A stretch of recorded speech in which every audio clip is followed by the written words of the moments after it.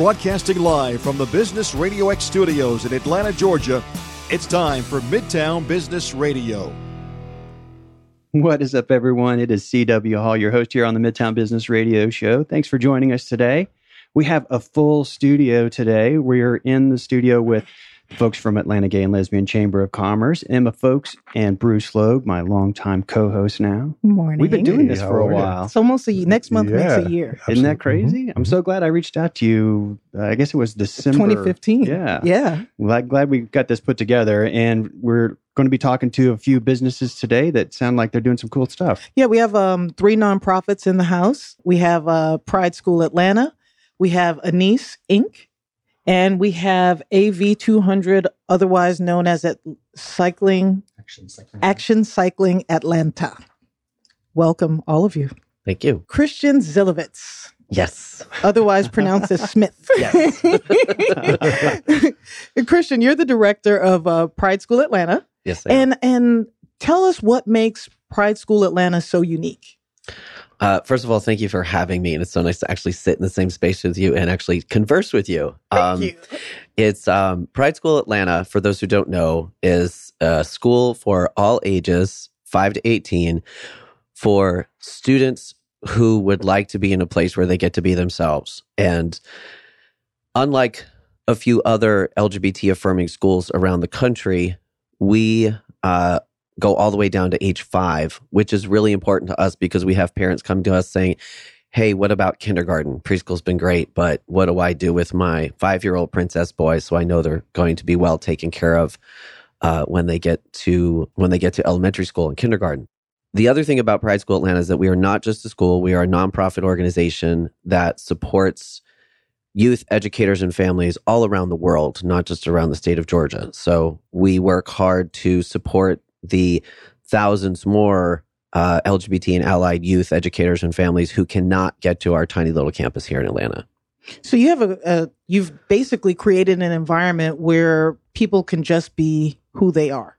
They can just be themselves. So if it's the little 5-year-old who wants to wear the Elsa, or the Princess Bride dress or whatever, they can do that. And if it's a little girl who wants to run around with Batman cape, they can do that. But you're doing, is it K through 12? Yes. Yes? Yes. Okay.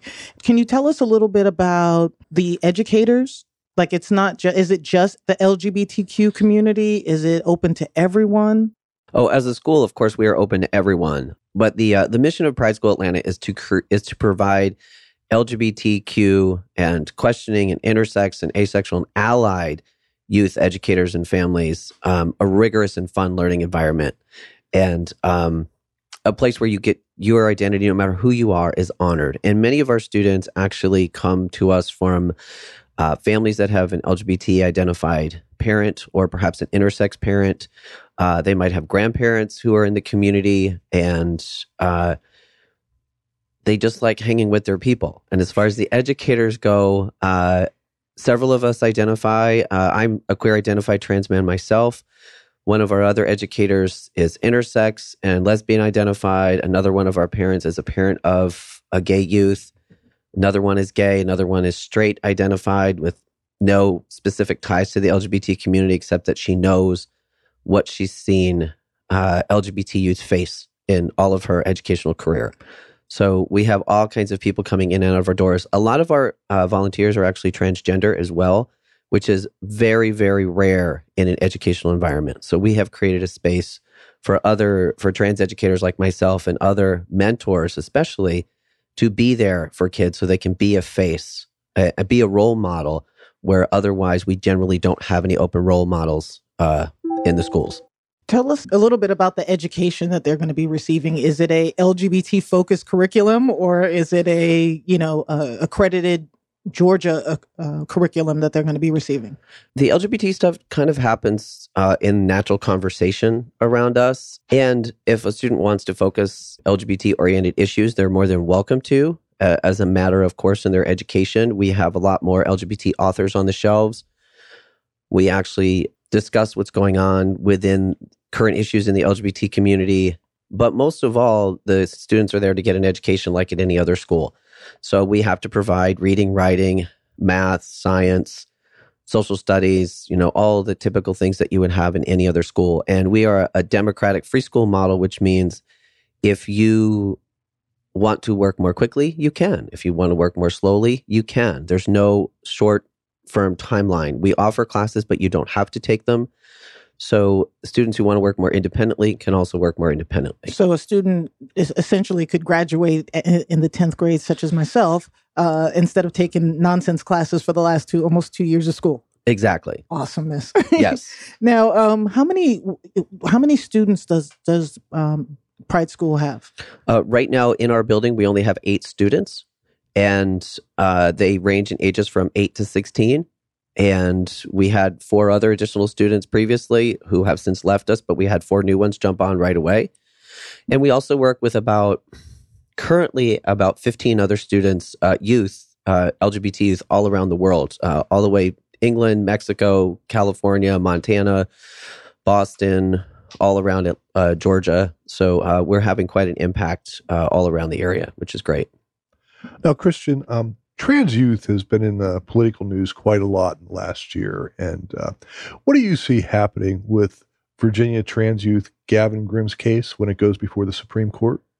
That's a really great question. I'm so grateful that for once, a trans youth's story is out in the major media, including GLAAD, and it's, his story is being tweeted out everywhere. It's being shared all over the world. And I think things are going to change for the better with his case. I have a feeling this time that he will win. Just for the fact that his school stood up for him, but then it was the community that turned around and said that he did not have rights in the building. And when your school principal already is standing up for you, I think it makes a huge difference. And he has the backing of many organizations, and he has professionals that are supporting him. And so I think we have a really great chance to change what happens in the United States and create rights for trans youth and trans educators and trans parents. It isn't only going to stop with trans youth, which I'm grateful for. Now, what do you think needs to change the most in other schools, especially more conservative schools, to ensure the well-being of its gender and sexual minority youth, possibly also educators and their families? There's so much invisibility for trans and queer educators in most schools. I think, number one, there has to become a culture of visibility, that visibility is acceptable and necessary, that realizing that queer and trans kids are not becoming queer and trans because they have mentors in front of them. They're actually living longer and thriving because they have visible mentors in front of them. And educating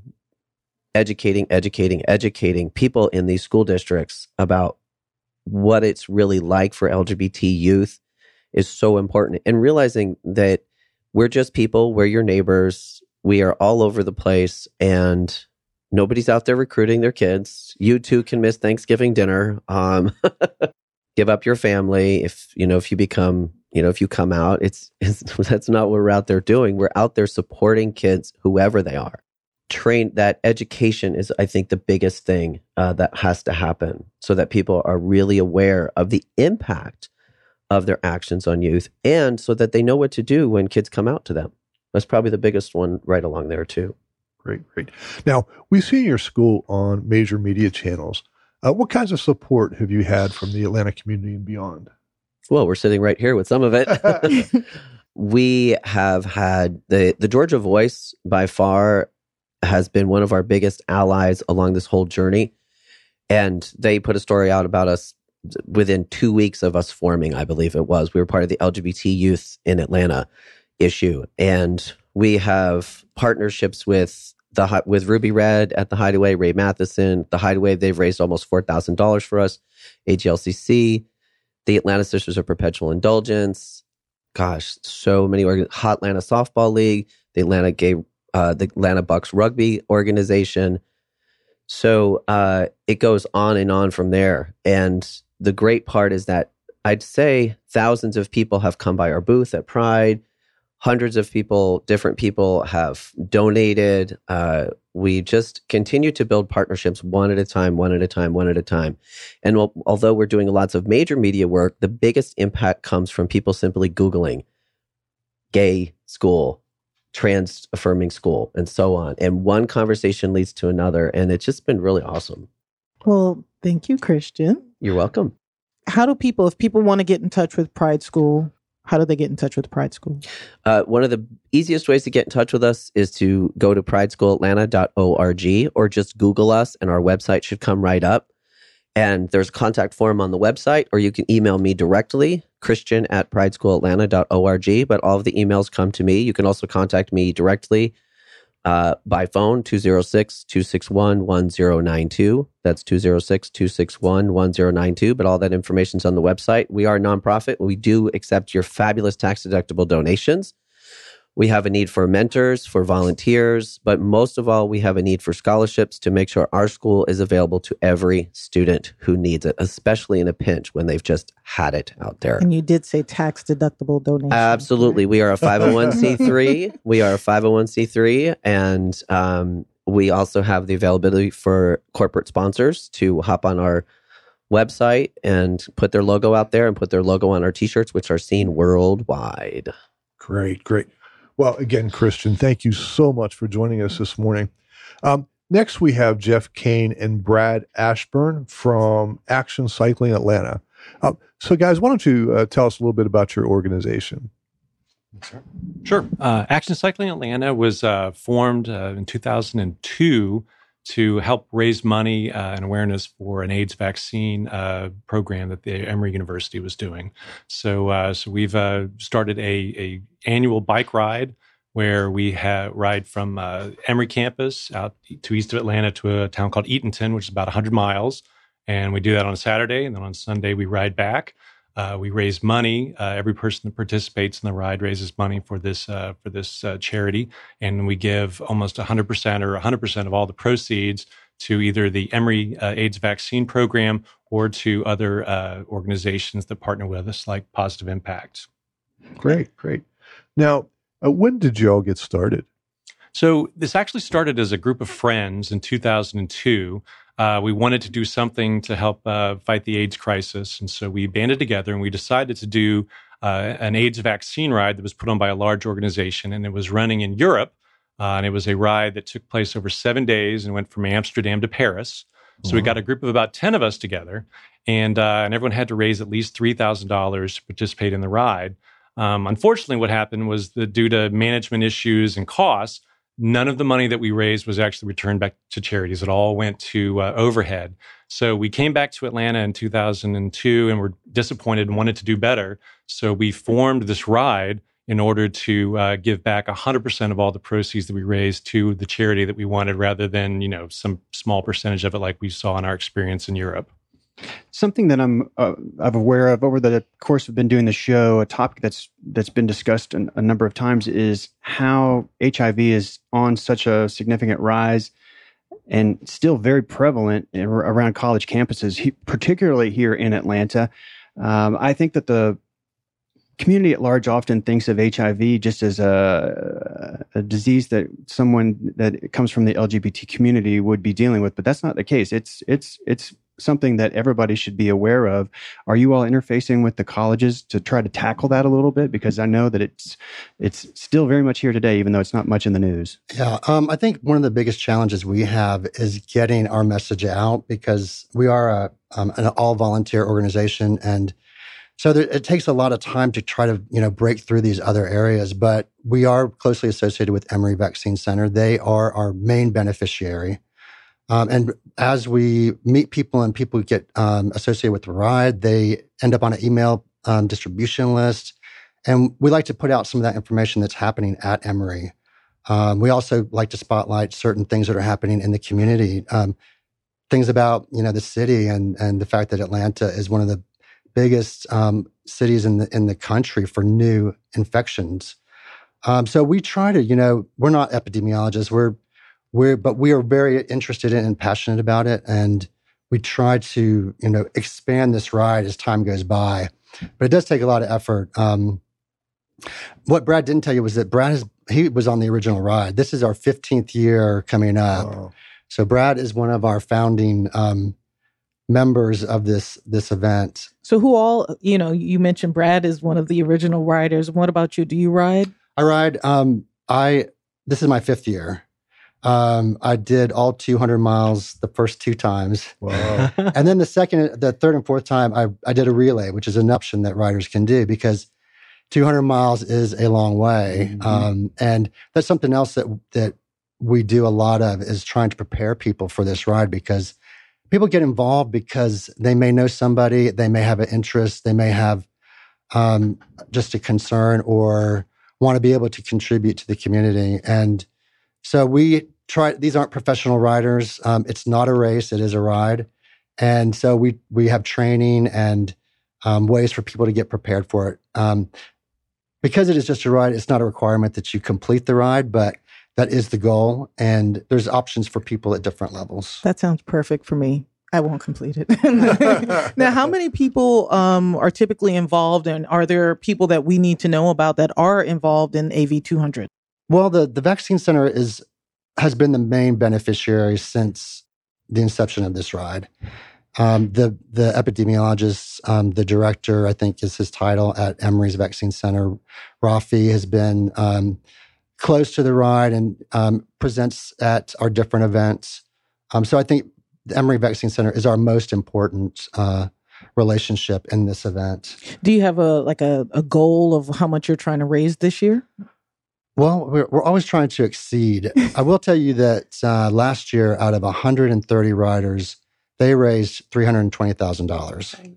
And to date, every penny that's been raised has gone to our beneficiaries. And I will just mention that the other ones are Jerusalem House, which is a provider of permanent housing for low-income and homeless individuals affected by HIV and AIDS, and Positive Impact Health Centers, which provides HIV specialty care and support, treatment, HIV testing, and prevention services. So I know you have to, usually when I see, and it's not a race, it's a ride. Usually when I see people on bicycle rides for a cause, there's logos on the shirts. And I think bicyclists have some of the best shirts because they have really nice bodies. Do you have to sometimes? So do you have to, if you want to sponsor and get your logo on the shirt, is it like $20,000 in order to get your logo on the shirt or? So I don't know that we have sponsors on our shirts, but we do have T-shirts for everyone that participates in the ride and can do it. But if you reach certain fundraising levels, then you can win jerseys and shorts that are branded with the AV200 logos on them. So they're very coveted, and certainly it helps inspire, competition and people to do as much as they can to raise as much money as possible for the ride. Yeah, I'll throw in there that the sponsorship level starts at $2,500. So, as far as being branded? That's right. Yeah. And obviously with, we're an event that's similar to other events. As your sponsorship donation goes up, so does the marketing that we will do on your behalf as part of that. And what if, and that's a really low level of participation in order to have visibility from a logo standpoint. But what about, the grassroots people, they may not be a business owner or not able to afford it. At what level can people actually help you raise money for the ride? Yeah. So we obviously will take anybody's donation. It is also tax deductible. You don't have to be at the $2,500 level in order to be a patron or a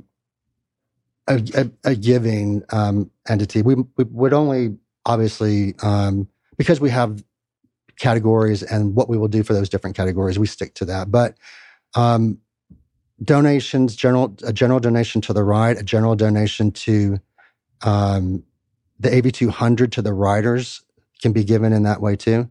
Raising money for the ride is a challenge.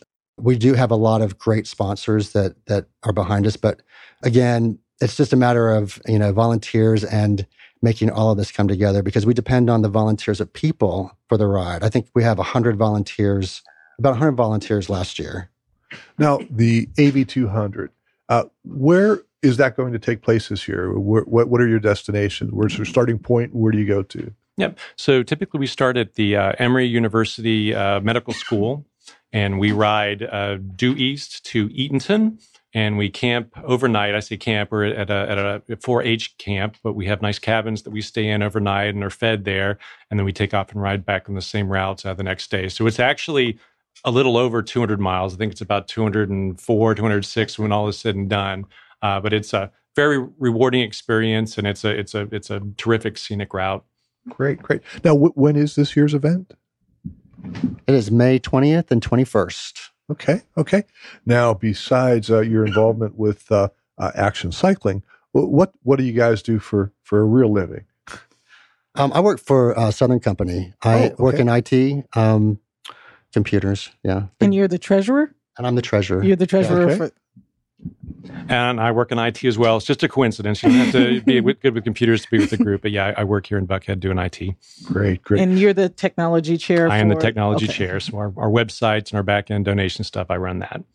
Now, what can we do? How can people help? So there's different ways to get involved. We're always looking for volunteers to assist in all of the logistics. Right before the ride is obviously when we get really prepared and we're pulling in the donations that go out to our pit stops. We need folks to man those pit stops. There's different ways to volunteer. You can be a part of the crew. Obviously, riders, we love riders, and we will never turn down a donation in any form. In-kind donations are also things that we look for as we get to the ride. So, yeah. And the donation threshold for riders is only $500, so it's not a big commitment there.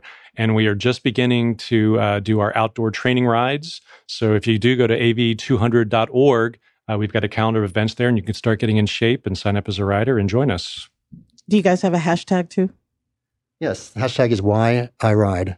Thank you. Yeah, I'll just say that, we thought that was a great way for people to kind of, we think there's some authenticity when people start to talk about their story and why they're involved. And I think it's infectious, and we've gotten really good response from that campaign. Well, thank you both for joining us today. It's a pleasure to have you. Thank you. Thanks for having us. And next, we have Zena H. Hi, good morning, everyone. Good Thanks morning. for having me. And Dr. Carlos Pavo. Good morning, everyone. Good morning, Dr. Carlos. So, Zena, welcome. I'm really glad to finally meet you. I've heard a lot about you out in the community, and you've been a pioneer. Do you want to tell our listeners a little bit about your company, Anise Inc.? Tell us a little bit about the company, when you started, and why you started it. Okay. Hi. Again, my name is Zena Age. I'm the CEO and founder of Anise Incorporated, which has been around for the past 20 years. I was actually getting my master's from Clark Atlanta University, and I was the first and only internship at Outreach Incorporated. And at that time, in the 95 and 96, they were using more of a peer concept related to HIV and AIDS. So when I was getting my master's in addiction and social work and a master's in addiction, I realized the gaps in services because they was doing a peer concept, but not really dealing with the cause root issues such as mental health and substance abuse of the reason why people were at high risk of HIV and AIDS. Another reason why I started was because my godchild he was in New York and transported to New Orleans or New Atlanta. And what took place is, how the North is ahead and the South is 10 years behind with everything negative and positive with everything negative. You know what I mean? So what took place is I actually took him to my daughter's pediatrician, and they gave him antibiotics, not doing a full psychosocial assessment, and realizing that he was an adopted child and that he was actually HIV positive. So we took my godchild to Scottish Rite, and at that point they said how long he was HIV positive. So at that point, I called several agencies and realized there wasn't any services that was relating to children who were directly infected and families who was affected with HIV and AIDS. So the first program I started was We Want to Know. And that program was geared to actually educate mothers at this point how to disclose their status to their children, because a lot of the children did not know that the virus was passing generationally. One of the things that I had to do at Outreach was to create a psychosocial assessment. So when I created a psychosocial assessment, I realized that the virus was passing generationally, like teenage pregnancy, among socioeconomic disadvantaged socioeconomical population, not just African American. So what year did this take place? This was in 1996. Okay, so that's over 20 years ago. Yes, it's actually right? 20 years ago. Can you talk a little bit, you talked about the South being behind, and I'm a Northerner and I don't subscribe to the South being behind, but it's not just the South that's behind. Certain communities are also lagging. Do you want to talk a little bit about the stigma of HIV in the African American community? Yes, particularly in the African American community. What's happening in the African American community is that the way the virus came out, it came out with very stigma. It came out where it was a white gay disease and that it was more geared to ID drug users. So at that point, it wasn't geared to the African American population. So what took place was the secrecy, shame, and guilt when it started getting to the African American population. So in the 80s, of course, it was Reagan. And so he was and it was Reagan, and he was promoting the oppressed and the stigmas such as gay and ID drug users. And until they started realizing that women was actually getting the virus through mother to child transmission, that's when the perception started changing. But when the perception started changing, it wasn't changing within in the media at that present time. It was ACT UP, and a lot of things took place where rules and regulations actually changed. But now that it is more of a disadvantaged multicultural, particularly African American population, that those tactics are really not working. It's the secrecy, shame, and guilt, specifically in the South. I really feel that it has a lot to do with religion belief relating to the homophobic in the African American population. I think that the idea that we keep, I call it the alphabet soup, where we keep doing all these adjectives, A, B, C, D, G, B, T, L, B, T, everything, instead of looking at it as gay, straight, and bisexuality. The massive of people do not realize that they are at risk until they actually get on the HIV island. Do you think that, I know, the HIV is still kind of a stigma in the African American community, and as far as the African American community right now, what segment of the population are getting HIV faster than almost anybody else? What happened is, if I do CDC determines it would be men having sex with men. But in people who do not understand and men having sex with men, they think Morehouse School of Medicine. So it's really Black gay men or bisexual men that are at risk of having the HIV virus. And what happens is we get a lot of African American women that come into our agency and don't understand what men having sex mean. And a lot of gay men do not want to be identified based on behavior. MSM was a behavior term in order to categorize behaviors. It wasn't a label. So now all of a sudden they're making it a label where it's MSM. And that is causing damage because a lot of people don't understand what MSM means. So basically it's African American men between the ages of 18 and 24 that are actually getting the HIV virus. I think it's important to point out that between 2005 and 2014, the rate for the diagnosis of HIV among gay men has decreased significantly, especially for white gay men. But when it comes to African American men and Hispanic men, it has risen by 20% each. What about African American women? It's actually still increasing. And that's where the stigma comes, especially in rural areas. Okay. And that's kind of something that we need to point out, that statistically we can look at overall, but I think contextually we need to make sure that we recognize the pockets and the cultural nuances of how the diseases manifest within the community. Can you tell us about some of the programs and the response to the public health, just what's going on or what's lacking in the African American communities? I mean, why is it that we're now, the 80s, the Reagan era was 30 years ago? I'm not that great with math, but almost 40 years ago. Why are things still lacking, and what is lacking in the African American communities? That's a very profound question. We actually at Anise, we don't just do service delivery. We also do research studies. And we actually have a bisexual study with the African American population. And one of the things that's come out, and this is with 2 interviews of 2 African American women who are in their 50s, who are HIV positive. And they said that the stigma of being bisexual is not as great, but the stigma of being HIV positive is worse in many respects. So it's almost like it's a death sentence, but they question you more about how did you get the disease. People can sort of accept this sexuality from family to family in different pockets of how people just understand sexuality in the last 10 years. But when it comes to the disease structurally, as a society, we still have structural stigma. Now, I've heard the term or the phrase, I do not live with HIV, HIV lives with me. Can you expand a little bit on that? What I'm realizing is that when people are really comfortable with their status, that they actually can say that HIV lives with me. This is when people are really comfortable and have accepted being HIV positive. But this statement is far in between. A lot of times people are still dealing with stigma and still do not feel comfortable saying that they're HIV positive because of the lack of information, specifically in the African American population. Once again, the stigma is very rough and very tough because the information is not giving. The only time that we really focus on HIV is World AIDS Day, National Testing Day, Women and Girls Day. It's not an ongoing educational information. So we try to get people that are really comfortable of being HIV positive, that are not in the stereotype. What we're trying to do is get people over 50. We're trying to get people who are well educated. We are trying to get people who are not recovering addicts. We're not recovery sex workers. We're trying to get people who are in the mainstream to say that they feel comfortable being HIV positive so we can start getting rid of that stereotype. So that's why we put that in there.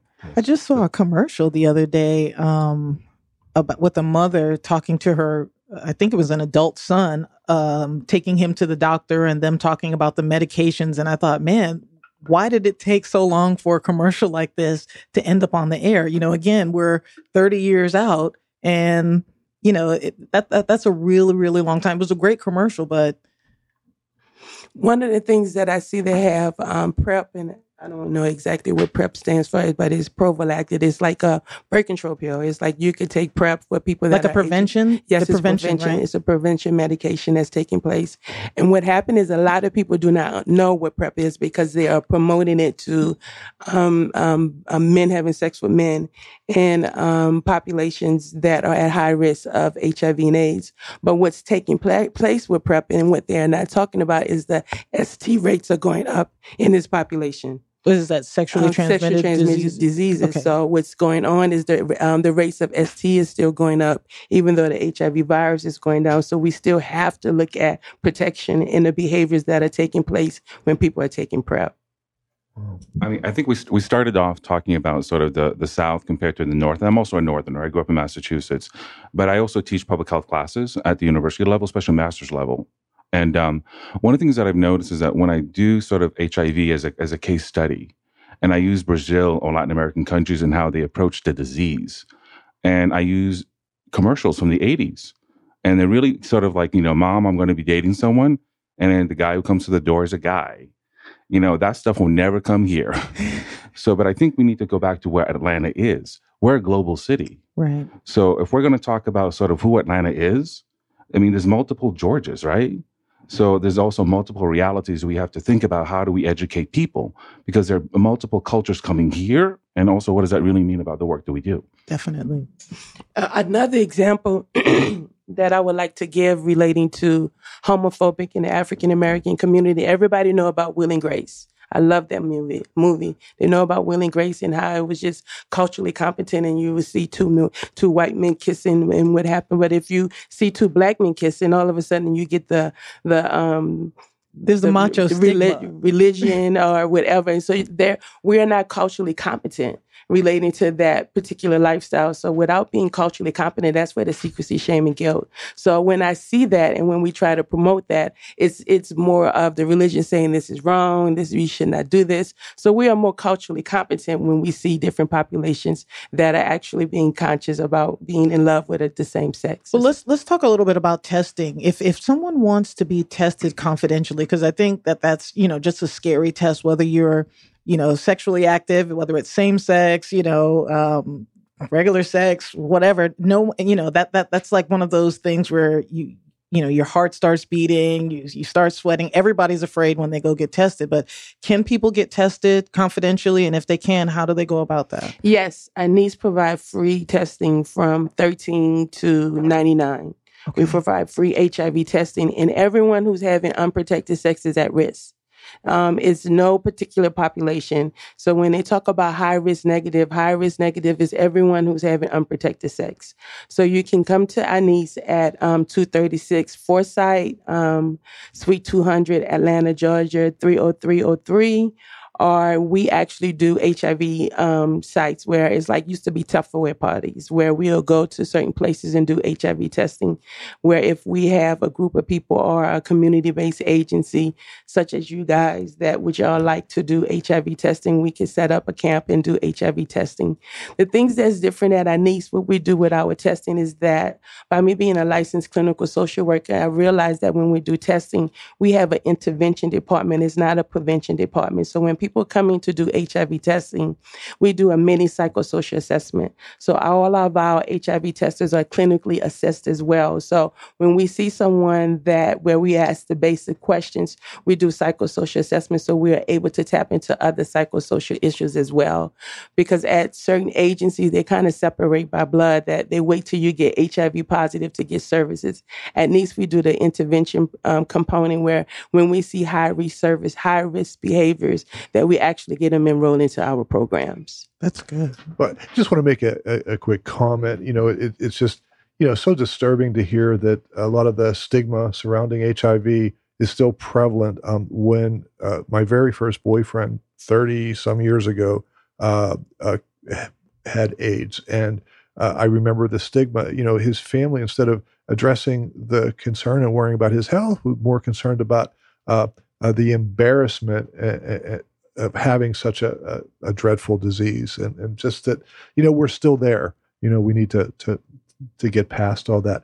But I understand that you also take a holistic approach to harm reduction. Yes. Can you talk a little bit about that? Yes. One of the things that's so unique about Anise Incorporated is that we deal with active addicts. We deal with addicts that are currently using drugs, and that's very hard for people to deal with. And one of the things we had to do with that is to use the holistic harm reduction approach, because we need to realize that relapse is a form of recovery. So one of the things that we do is, if we have someone who, we have clients, we call them members instead of clients because they want to be part of the team. So we do, and we call it emotional support instead of mental health, because we're dealing with the population that we're serving. So if we have someone who's actively using, we are still doing a psychosocial assessment and still doing the intake and still providing them services. One of the things that I have to give props to is the HUD. HUD has finally decided to do, it's called Housing First, where they cannot kick out anyone that are actively using or mentally unstable. So Anise is going to be the agency that actually going to be doing the training to actually get providers culturally competent to use the holistic harm reduction approach, because we need to realize that they have to get the basic foundation in order to start dealing with the issues. Now, I was on your website and I saw the Kroger Plus card, and I saw something about being able to support your organization. So how, if people do have a Kroger Plus card, yes, how do they link that back to your group? Two things. What Anise is also part of the combined federal campaign, and we are on the federal level as well. So we have a combined federal campaign number. So every year they go around where they ask you what agency that you want to donate to. Anise is actually on that list. And they can get that number on the website? Yes, the number is actually on the website as well. Secondly, with the Kroger card, you will have to go and register with the Kroger card, and Anise is one of the beneficial agencies. And every time you use the Kroger card, Anise will get a percentage of the funding. Now, I also heard that your group, your agency, may become the beneficiary of a $5,000 grant. Yes, what's happening is we talked to a pharmaceutical rep that Pfizer that really is really connected the dots with HIV and mental health. And one of the things that he was saying is that, Zena, if you get up to 1,500 likes on your Facebook _Inc., that they would donate at least $500 $5,000. I apologize. I like that first number. I like the first one as well too, because it's very hard to get unrestricted money with a nonprofit agency. Our money is geared for direct services, which is mental health, substance abuse, and HIV testing. So we really need unrestricted money to do administrative services. And so if people want to get involved, how do they reach out to you or to your organization? Our website is www.aniz.org. We have volunteer coordinator. You will go to the website, complete an application for a volunteer coordinator, and we have an orientation where you can volunteer. We're also looking for board members. You know how you do the board members, they kind of fall off at the same time. So we in gear of looking for board members. So we need board members as well. And you can also get that on the website. Another thing that I want to distinguish Aniz from other community-based agencies is that we actually do research, and we're doing research where it's community engagement research. Community engagement research, where the agency is controlling the research, is not where it's a university. And we received our IRB from Morehouse School of Medicine, and we're actually doing research on transgenders and the bisexuality person population. The reason why I want to do that is because I'm bisexual. And what I realize is that the information that's coming out about bisexual is incorrect. I'm not greedy. I'm not confused. So we need to You're really not selfish? No, I'm not selfish. I'm just connected and really connect with the person that I'm with. And they just happen to have a penis or a vagina, straight up. So we really need to do some studies relating to the bisexuality, because that's the invisible population that could really tap into the gay and straight population and really passing this virus to the next generation. Well, thank you for being here. I appreciate your candor, honest candor this morning. Absolutely. Well, we really appreciate all of you taking some time from your busy days to join us here. But before we take off, I just wanted to check with Jeff and Brad. I don't think we got your contact information. What's the best way for our listeners to contact you? Definitely our website, av200.org, is probably the best way to get involved. Or email info@actioncycling.org. Okay. And what's your hashtag one more time? Why I Ride. Great. Like the letter Y, or spell it out? WHY. There you go. IRID. You never can tell, and it'll throw off your trending. Thank you for asking. Got to clarify. Anything coming up with Folk Steel Wealth Management? You usually have some sort of course or presentation. I do. People get note up. People get note up. Yes. So what I'm doing, I'm launching, I guess, mid-March, April, Emma Knows Money YouTube channel, Emma Knows Money Facebook page. So there are a lot of things that are community-based that have to do with the Afro-Latino, the African-American, a lot of, I don't like saying the word disenfranchised, major minorities, things that involve them and money, and what to kind of look out for with the new administration that we have in office, things that you need to be watching out for, kind of beyond the noise. So I'll be interviewing people on topics. I'll be focusing on the sandwich generation. You know, how do you help take care of your parents while you're raising your kids, or you have your boomerang kids coming back into the house, setting boundaries with them, and then also looking at those, taxation things and things that are really going to affect us that we need to reach back out and talk to our senators and congressmen about. Well, I've really enjoyed sharing information about the folks that are doing all these things for the community. Thank you all for being here. As it happens, I started my first civic interactions trying to help the community myself with my own free time, joining the board of the Cobb County Library Foundation last year. And coming up, if you are a reader, we like to feature various well-known Atlanta authors in our Booked for Lunch series, where you can actually sit down and have lunch with an author, talk to them a little bit, have them sign books. And this next event coming up on March the 8th, it's going to be 11:30 at Marietta Country Club, and we're going to be featuring Mary Kay Andrews. She's going to be talking about her upcoming book, which you can pre-order while you're there. The Beach House Cookbook. One of her recipes was featured during the Super Bowl, actually, and was very well received. So we got a lot of folks that are looking forward to that. Tickets are only $30. I'm actually going to buy a table, so I'm going to be kicking in myself. And we hope that anybody out there that has an interest, if you've not been in the library system, I got to say, it's worth a visit. I had no idea, honestly, myself. I remembered it from when I was a kid. It was just a building with books in it. And I went to the library plenty, and I used plenty of their books. But I can tell you today, in the library, it is actually a bit of an economic engine for part of our community. I mean, I was very surprised by how many people rely on that resource to go and get access to the internet to be able to search for jobs. They get training and mentorship, including the GEMS program, which is engineering and math focused on girls. All kinds of cool programs for young people and adults as well. I had no idea existed, and I didn't realize until I walked in the middle of the day, and I was just blown away by how busy the library actually was. So if you would like to support that, and like I say, for selfish reasons, get a chance to meet somebody famous from around here, you get to meet Mary Kate Andrews, go to the CobbLibraryFoundation.org and you can get your tickets.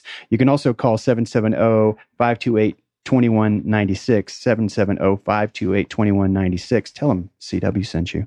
I want to say thanks so much to you all. I've really enjoyed our partnership with the AGLCC. We didn't talk about getting certified. You need to get LGBT BE certified. Yes. You get to have that done. As if you're just going through the process as part of your membership, they will help you become certified. And I can tell you, I've featured numerous businesses, disadvantaged business enterprises over time, both minority, women, veteran, and LGBT, and each of them has explained how much difference that has made for them in terms of being able to interface with some of these large enterprises around the community that are actively recruiting for suppliers to come from these communities to do business with them. So take advantage of that as well. Absolutely. And you know, the NFL is coming in 2019 for the Super Bowl here. So it's really important for businesses that are eligible to be certified to get certified. You know, start now. Yeah, it takes a minute. Yeah, and didn't the NFL reach out to us? Yes.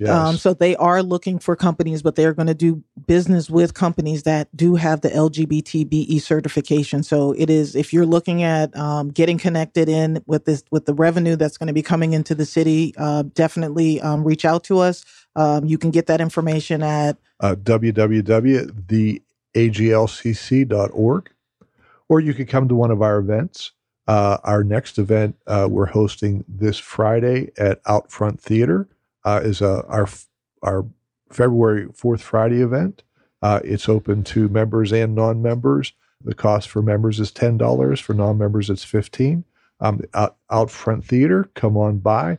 And there's even if you come by the event, you could even stick around for a performance. Hey, we had them on here just a few weeks ago. It was really cool meeting them. If you've not done so already, in the upper left-hand corner of the show page, you'll see the Apple logo. That'll take you over to the Midtown Business Radio Show podcast, and you can subscribe to us. If you're a company that does business with other businesses, well, hey, what a cool way to actually get to know your client before you ever meet them. And you can say, hey, I heard you on the radio, and I heard you say this. As a matter of fact, we can help you with that. Check us out. It'll be downloaded straight to your device. You can listen to it when it's convenient for you. And please turn around and click share. Everyone here, there's no cost for being here, but you got to share this information. We got to get this word out. And part of that relies upon you clicking share on Facebook and LinkedIn and all of the other social media sites that you take part in. And we'll say thanks in advance to everybody who does that for us.